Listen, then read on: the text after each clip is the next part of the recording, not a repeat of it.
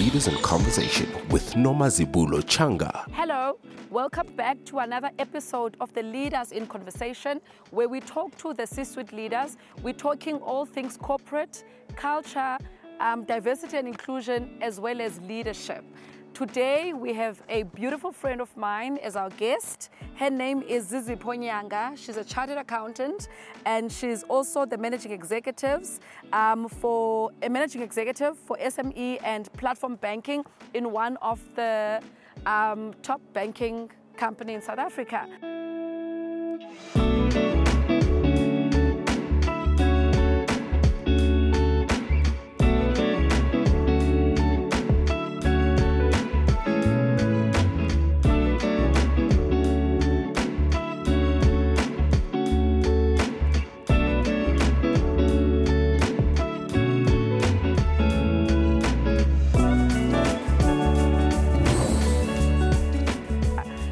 Welcome, Zizipho. Welcome to the conversation. Thank you. It's so good to be here. Hello.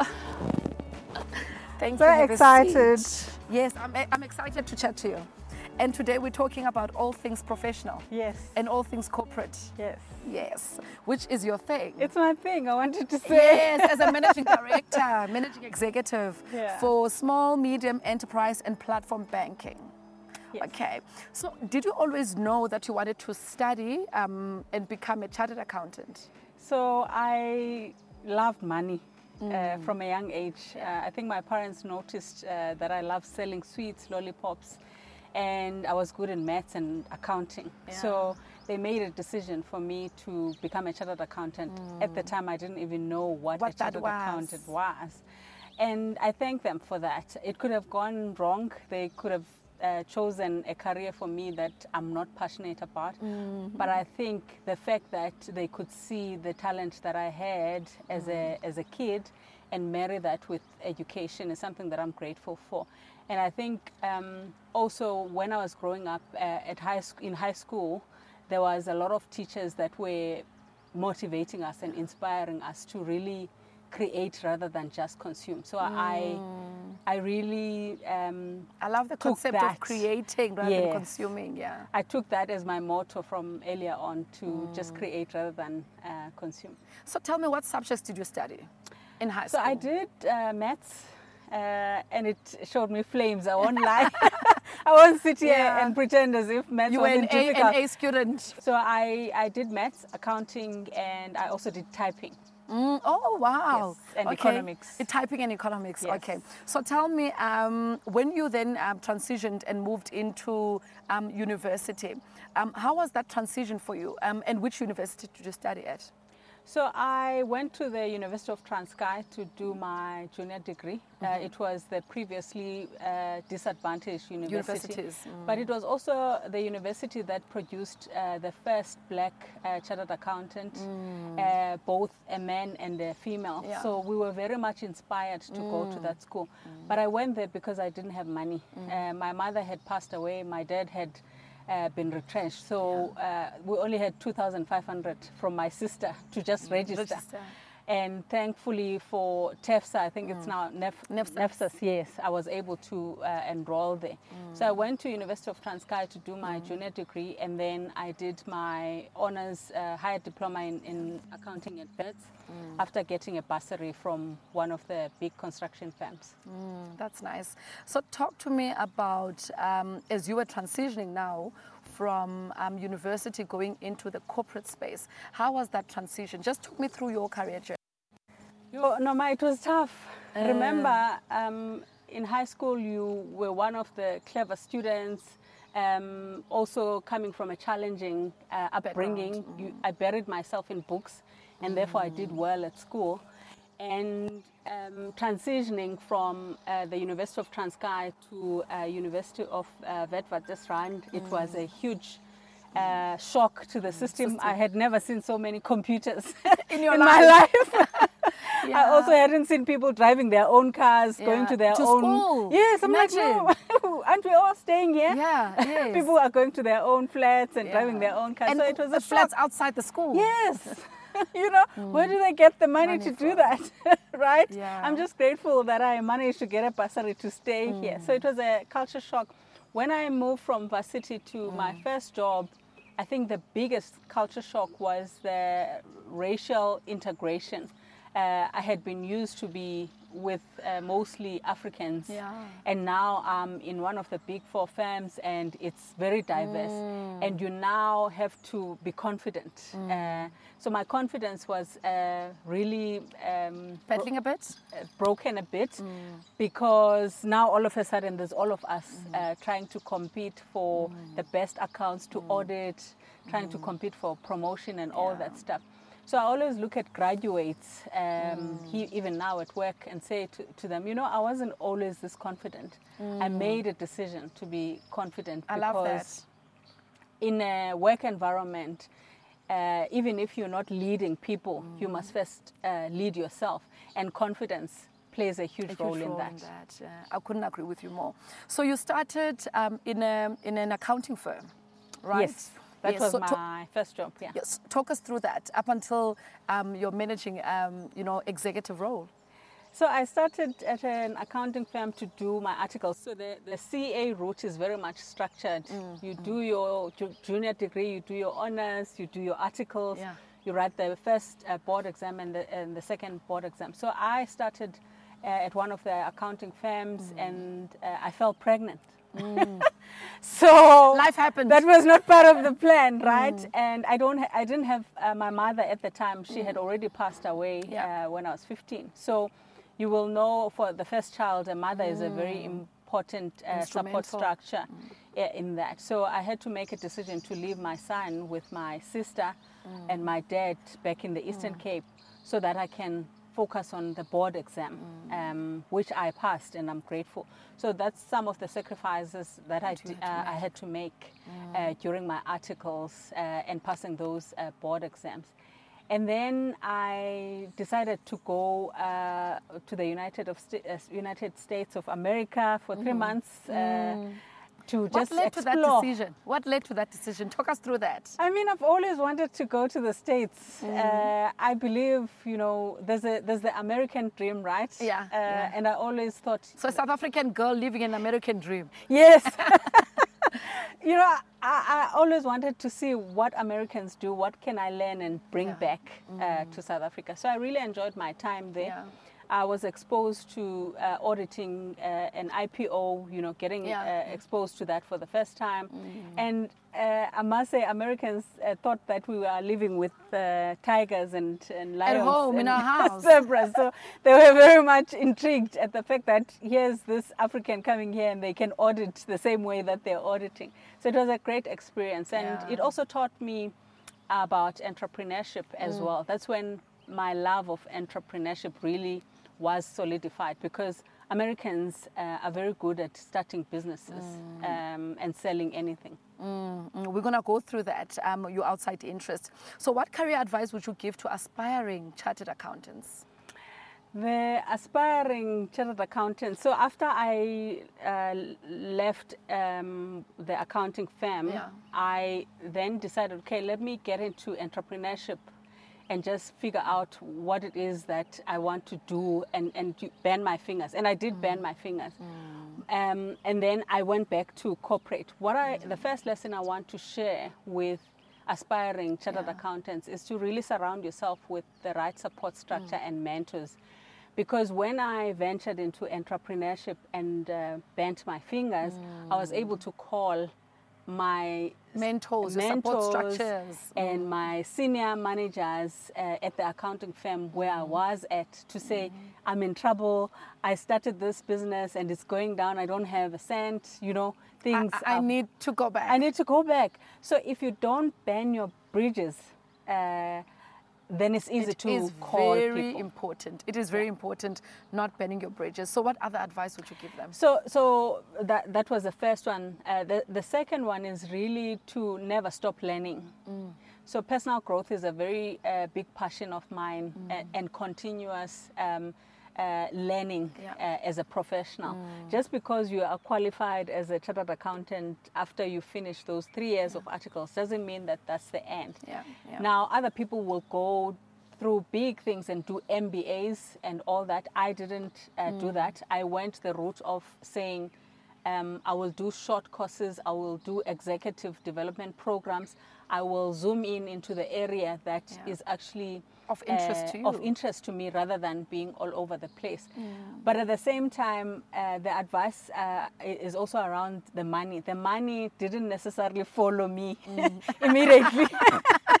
After wanting to become a CA because of the money. Yes, right? And so the route that I chose versus some of my friends that were also chartered accountants was totally different. People were making millions and I was still struggling. Trying to figure out when is your next million coming? Exactly. Where's this route taking me? But I was patient. So the second lesson to not burning your bridges is know what you want and be patient in pursuing it in your career.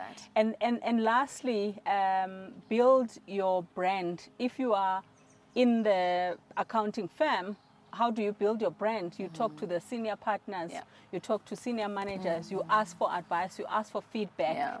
Outside that, you talk to people that are in other accounting firms, you talk to your clients, you understand what value can you add, how can you improve what you're offering, and really upskill yourself as you're going along. And I'm hearing you saying also nurturing the relationships that you are building along the way. How important is that? It's very important. Everything revolves around relationships, right? So if I didn't have the right relationships, I wouldn't necessarily be able to call and say, I'm in trouble.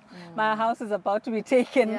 I don't have money because the entrepreneurial venture that I was so excited about is not going very well. Also, even now, if you are going to a board meeting or if you have a client proposal or whatever is going on in your career, do you have, if you look at your phone, do you have people that you can call on speed dial? On speed dial. That can support you through your career. Exactly.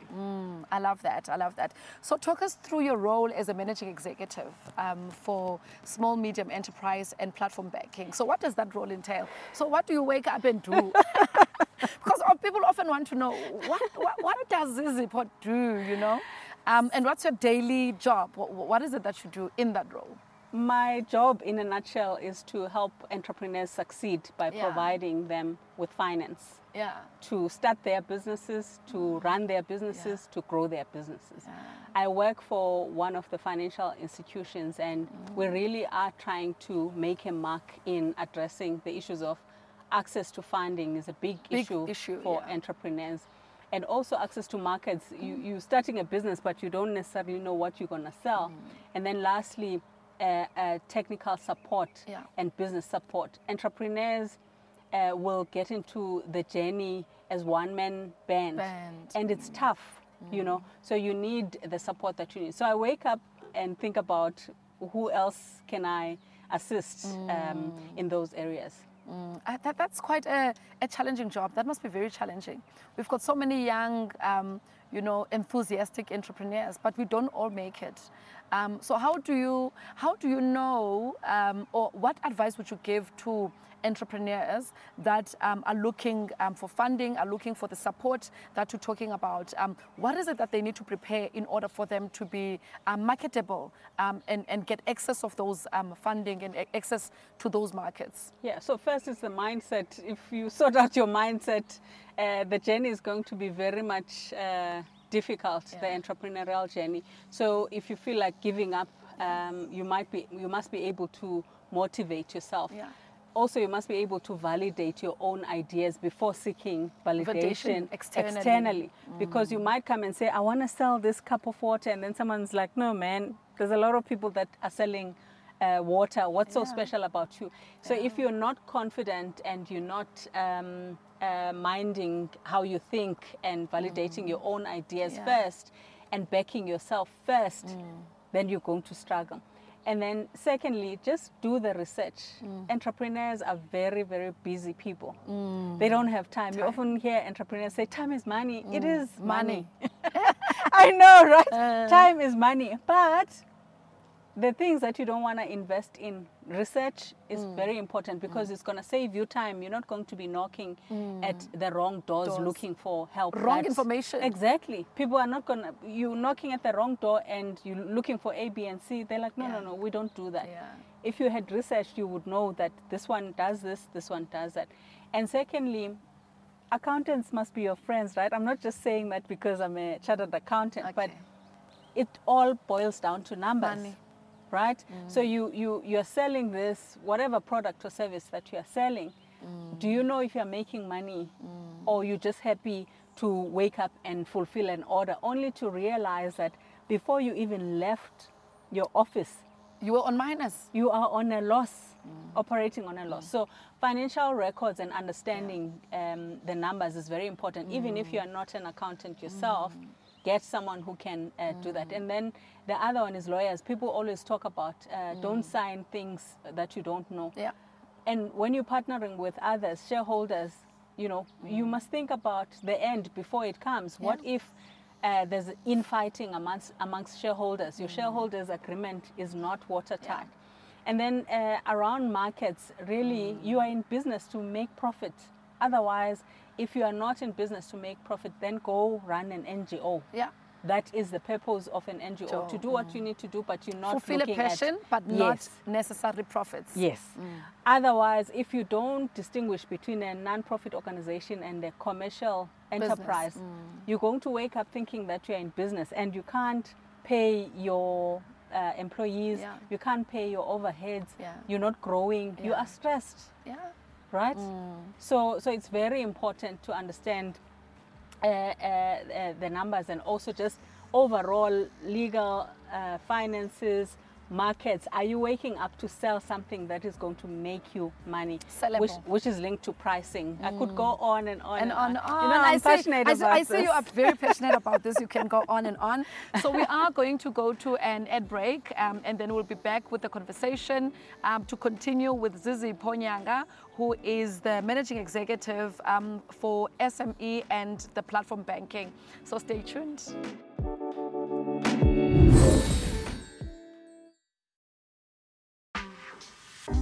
Welcome to Doughty Moments, our home for fun, creativity, concept creation, floral design, and all things beautiful.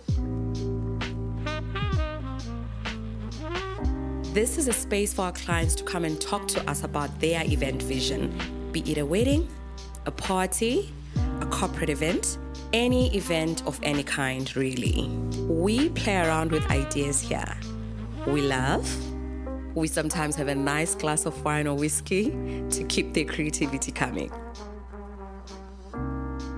Above all else, we've created a space for our clients to relax, visualize their event, and be excited about it. We absolutely love what we do. We are so passionate about creating these beautiful moments for our clients. We are addicted to seeing our clients' happy faces when they step into that moment where their vision has come to life. We live for those moments.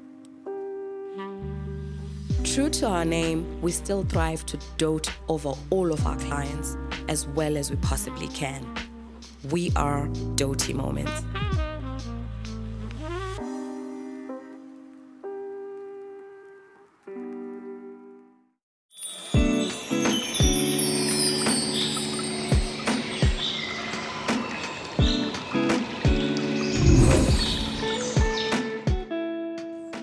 Welcome back to the Leaders in Conversation. I am still with Zizipho Nyanga, the Managing Executive for SME and Platform Banking.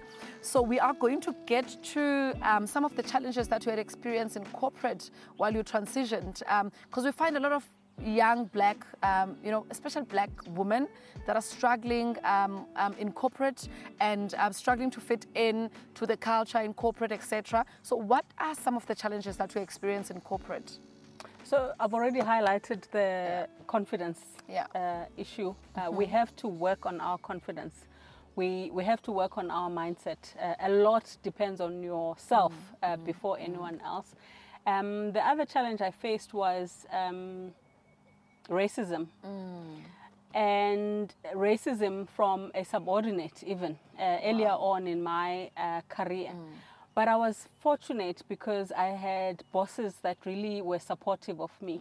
And I'm generally a person who doesn't shy away from confrontation. I mean, the things that are against my values, respect being one of them, I really fight for those things. So knowing my values was very important earlier on in life, because when the person oversteps the mark of respect, even if it wasn't racism, the fact that the value of respect was and the boundary was yes, crossed. I was able to identify and deal with it immediately.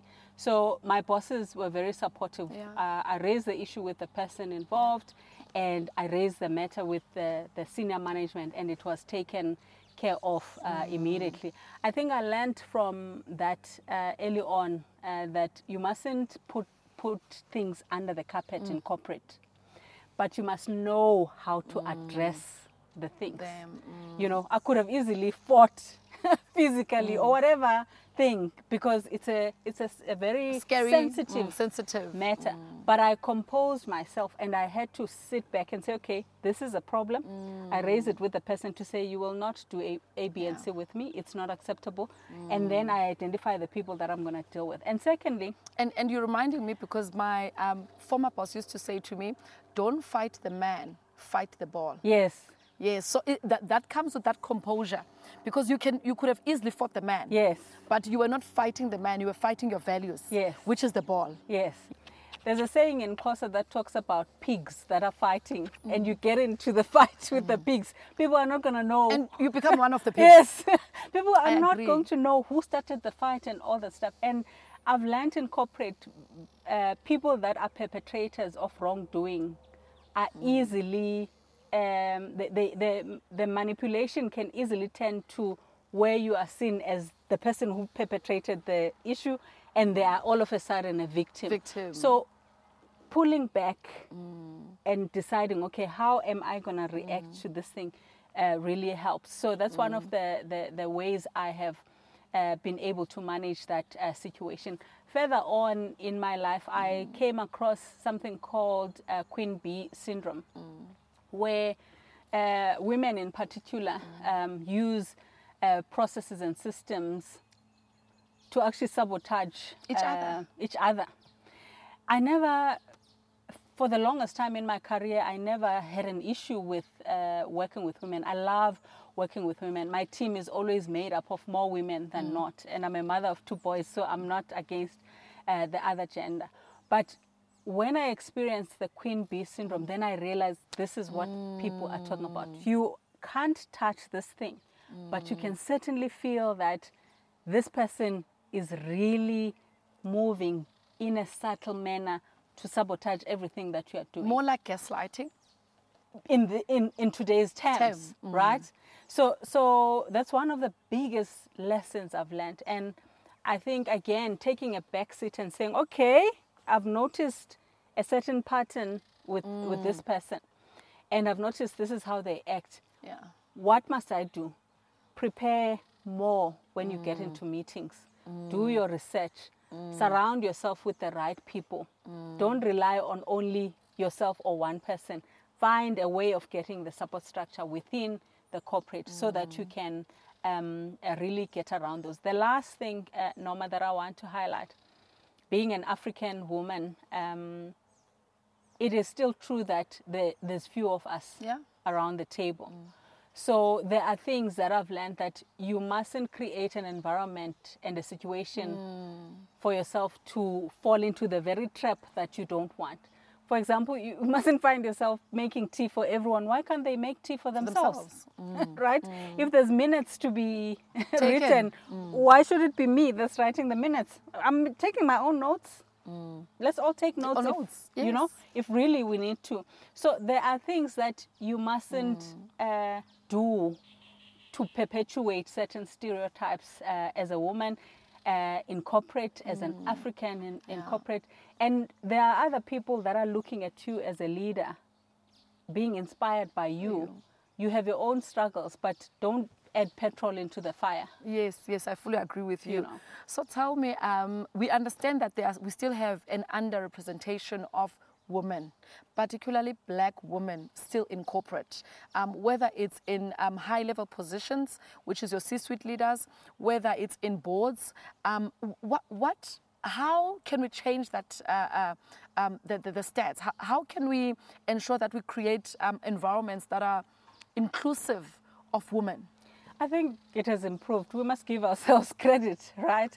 Things have improved. The fact that you and I are sitting here, both, women in leadership, you've been in corporate yourself, you're running your own business, it speaks volumes. We have really done a lot that our ancestors were dreaming of, and they must be proud wherever they are, right? But there's still a lot of work that needs to be done. So I think for me, in my career space, organizations like African Women Chartered Accountants, ABASA, which is Advancement for Black Accountants, BMF, Black Management Forum, all these associations, it's not for show, it's to create support structure for us to be able to support each other and advance the interests of this group in particular. So I think it all boils down to ourselves to have a seat at the table. If there's no seat, create a seat for the seat for yourself. And secondly, the men in our lives, our husbands, our brothers, our nephews, they must all support the movement to create a space for us. But it's not a women against men situation. I think you will agree with me, anything that's got to do with a woman multiplies. So we are nurturers, we give birth to things. We're able to make ends meet. Things grow under us. Yes, if you have 5 rand as a woman and you give 5 rand to the other gender, no offense, you can do a lot of things with the small amount of money that you have compared to someone else, because we are resourceful. So I think it's important for us in boards to really value the diversity that is brought by women, the nurturing, the values that are really feminine in approach, because without that input from women, a lot can go wrong. I couldn't agree with you more. So what are some of the mistakes you have made in corporate as a leader? Oh, my goodness. Thinking about this, I think one incident comes to mind. At some point in my career, I was leading a team and the buck really stopped with me. And one of us passed away. A soldier in the army passed away. I had never, ever been exposed to a situation where a staff member, a team member, someone you were laughing with yesterday passes away, right? So I think we panicked, everyone panicked. I got the news in the afternoon. I didn't know what to do. I communicated, and then in the morning, people are coming, are crying, I don't know what to do. I had a team that was reporting to me directly. And I thought I was taking care of the people that were falling apart, only to realize that there was a meeting that was happening downstairs that shouldn't have been happening, because if one of your soldiers dies, surely you have to acknowledge that one of us, is not here. Is not here, and it can't be business as usual. So I made a call to say no meetings should happen. But because I'm not downstairs, I'm trusting that the other people will not continue with the meeting. The meeting continued while I was busy organizing psychologists and all that stuff. People were crying. I didn't know what to do. Later on, there was a situation now where people felt that how could management let a meeting go ahead when this has happened? Bear in mind, I'm not going to be able to say, well, guys, I did say no meetings. But it was so-and-so from your team. Yes, you can't say I can't say that. You have to take ownership as a leader. The buck stops with me. Even worse, when I call the team and say, listen, this is a situation. Why did this happen? Someone saying, no, but we were dividing and conquering. We couldn't have stopped. Business was supposed to carry on. Now, it was an issue of cultures. In our culture as Africans, you stop everything stops. Right? But in other cultures, business Things carry on. continues. Now you are in corporate. How do you bring the context of being an African to the fact that this is a corporate? So I had to swallow a big, I don't know, pill and call a meeting and apologize, even though I felt myself, no man, but I trusted people to do A, B, and C. So calling a team and apologizing was a huge thing for me, but they really appreciated that. I was in the wrong because the buck stops with me. I can't say no, it's not me, I'm the leader. So sometimes you have to take a knock for some of the mistakes that are happening by virtue of being an executive.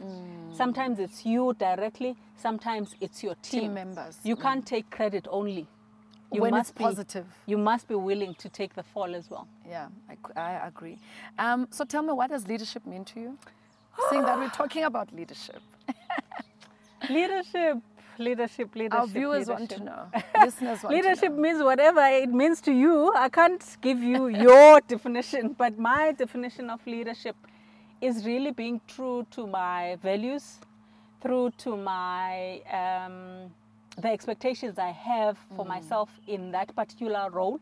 If I am put in a certain role, I must deliver according to expectations and strive for excellence. It's also about being an example to those that I'm leading, including myself. There are times where I wake up and think to myself, Lord, help me. I don't know how I'm going to do this, but you have to put your big girl panties on and walk like a leader, because you're getting paid to be a leader when you want to and when you don't want to. But to people that are also not leading people, I have learned from a very early stage of my career to lead myself. So setting goals for yourself, for your career, for your life, be it spirituality, be it financial goals, be it career goals, be it how you're going to move up the corporate ladder or run a business one day, it's all about leadership. If you baking bread, bake that bread and be known in the area as the best baker of bread. You are leading in baking bread. So it doesn't matter what level you are in corporate. And maybe what position you are in. What position you're in. Whether you're running your own business or you are an employee, lead yourself before expecting other people to respect you as a leader. And before leading other people. Yeah. So what does, or how important is emotional intelligence in leadership? I mean, I think it's very important. The examples that I've shared earlier illustrate part of emotional intelligence. Otherwise, you can easily shoot from the hip and then regret later on. So we don't get taught those things. It's a pity. Just like I always complain every chance I get that people don't get taught entrepreneurial skills early enough. We don't get taught emotional intelligence. I think we focus a lot on the being technical, doing the job. Yeah. So for me, experience builds the muscle and has taught me a lot about my emotions, but also my upbringing and the experiences in life, having to grow up quicker because of losing a parent like a mother early has taught me to just, step up. So tell me, when it comes to corporate, we're finding that there's a lot of organizations that have a very stifled corporate culture. How do professionals, young black women, survive in those stifled corporate cultures? How can we make it work in order for us to reach the level that we have reached? So when I was doing my articles, where I did my articles, I left and came back and left, and then I told myself, okay, no, I'm done.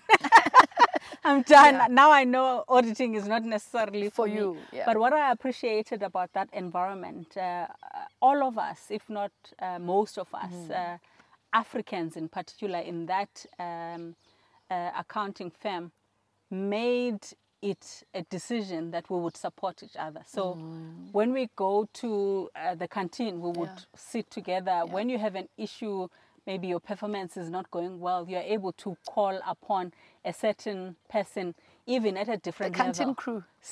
even senior partners. So from article clerks to senior partners that were Africans, there was an unwritten rule to identify when someone is struggling and step in. We were not friends. Other people were much older than us. But the environment was so difficult, such that we owed it to ourselves to come in packs and support each other. So that's something that I wish could happen in the different corporate environments, so that we, even if you're struggling, even if you are thriving, you're able to share your successes, you're able to share your lessons. So you've got other interests which you've also spoken about, and one of them being entrepreneurship outside your corporate job. So talk us through those interests and what's the passion behind them?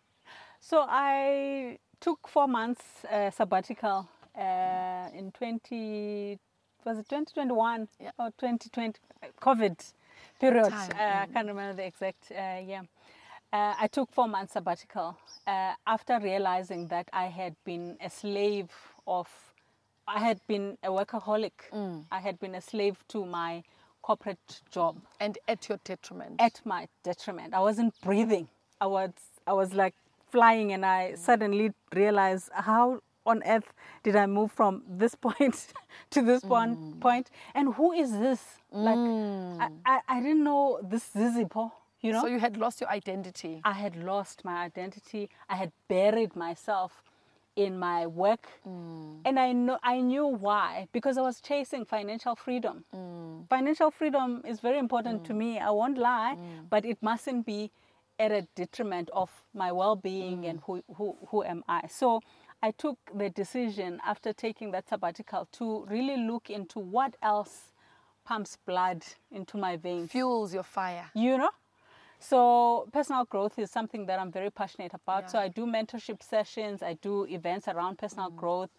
I love really empowering myself and others, right? And I believe for future generations, we need to continue doing that. So I always picture myself in the middle. I am in the middle. I'm trying to pull the people that are coming behind me, and I'm also trying to latch on to the people that have gone before me, to learn from them as much as the others are learning from me. So the mentorship and the personal growth initiatives that I run are really about that. And then lastly, I am from the rural areas. Rural women, I'm very passionate about them. So the social enterprise that I run to empower rural women is called Makoti Assist. You assisting. It was trending in December. Yes. Makoti Assist in the Eastern Cape was trending, guys, in December. So Makoti Assist is a platform to encourage Africans, particularly Xhosas, to know where they come from, to know their tradition, their culture, and to understand why certain things, imikiti in December, you know, our kids are struggling to speak our languages. Those things bother me, you know.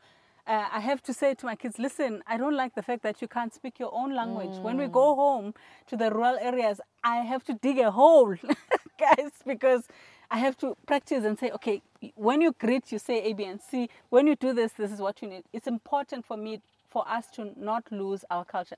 So the platform is for really for us to get in touch with our culture, our traditions, but also helping rural women put food on the table.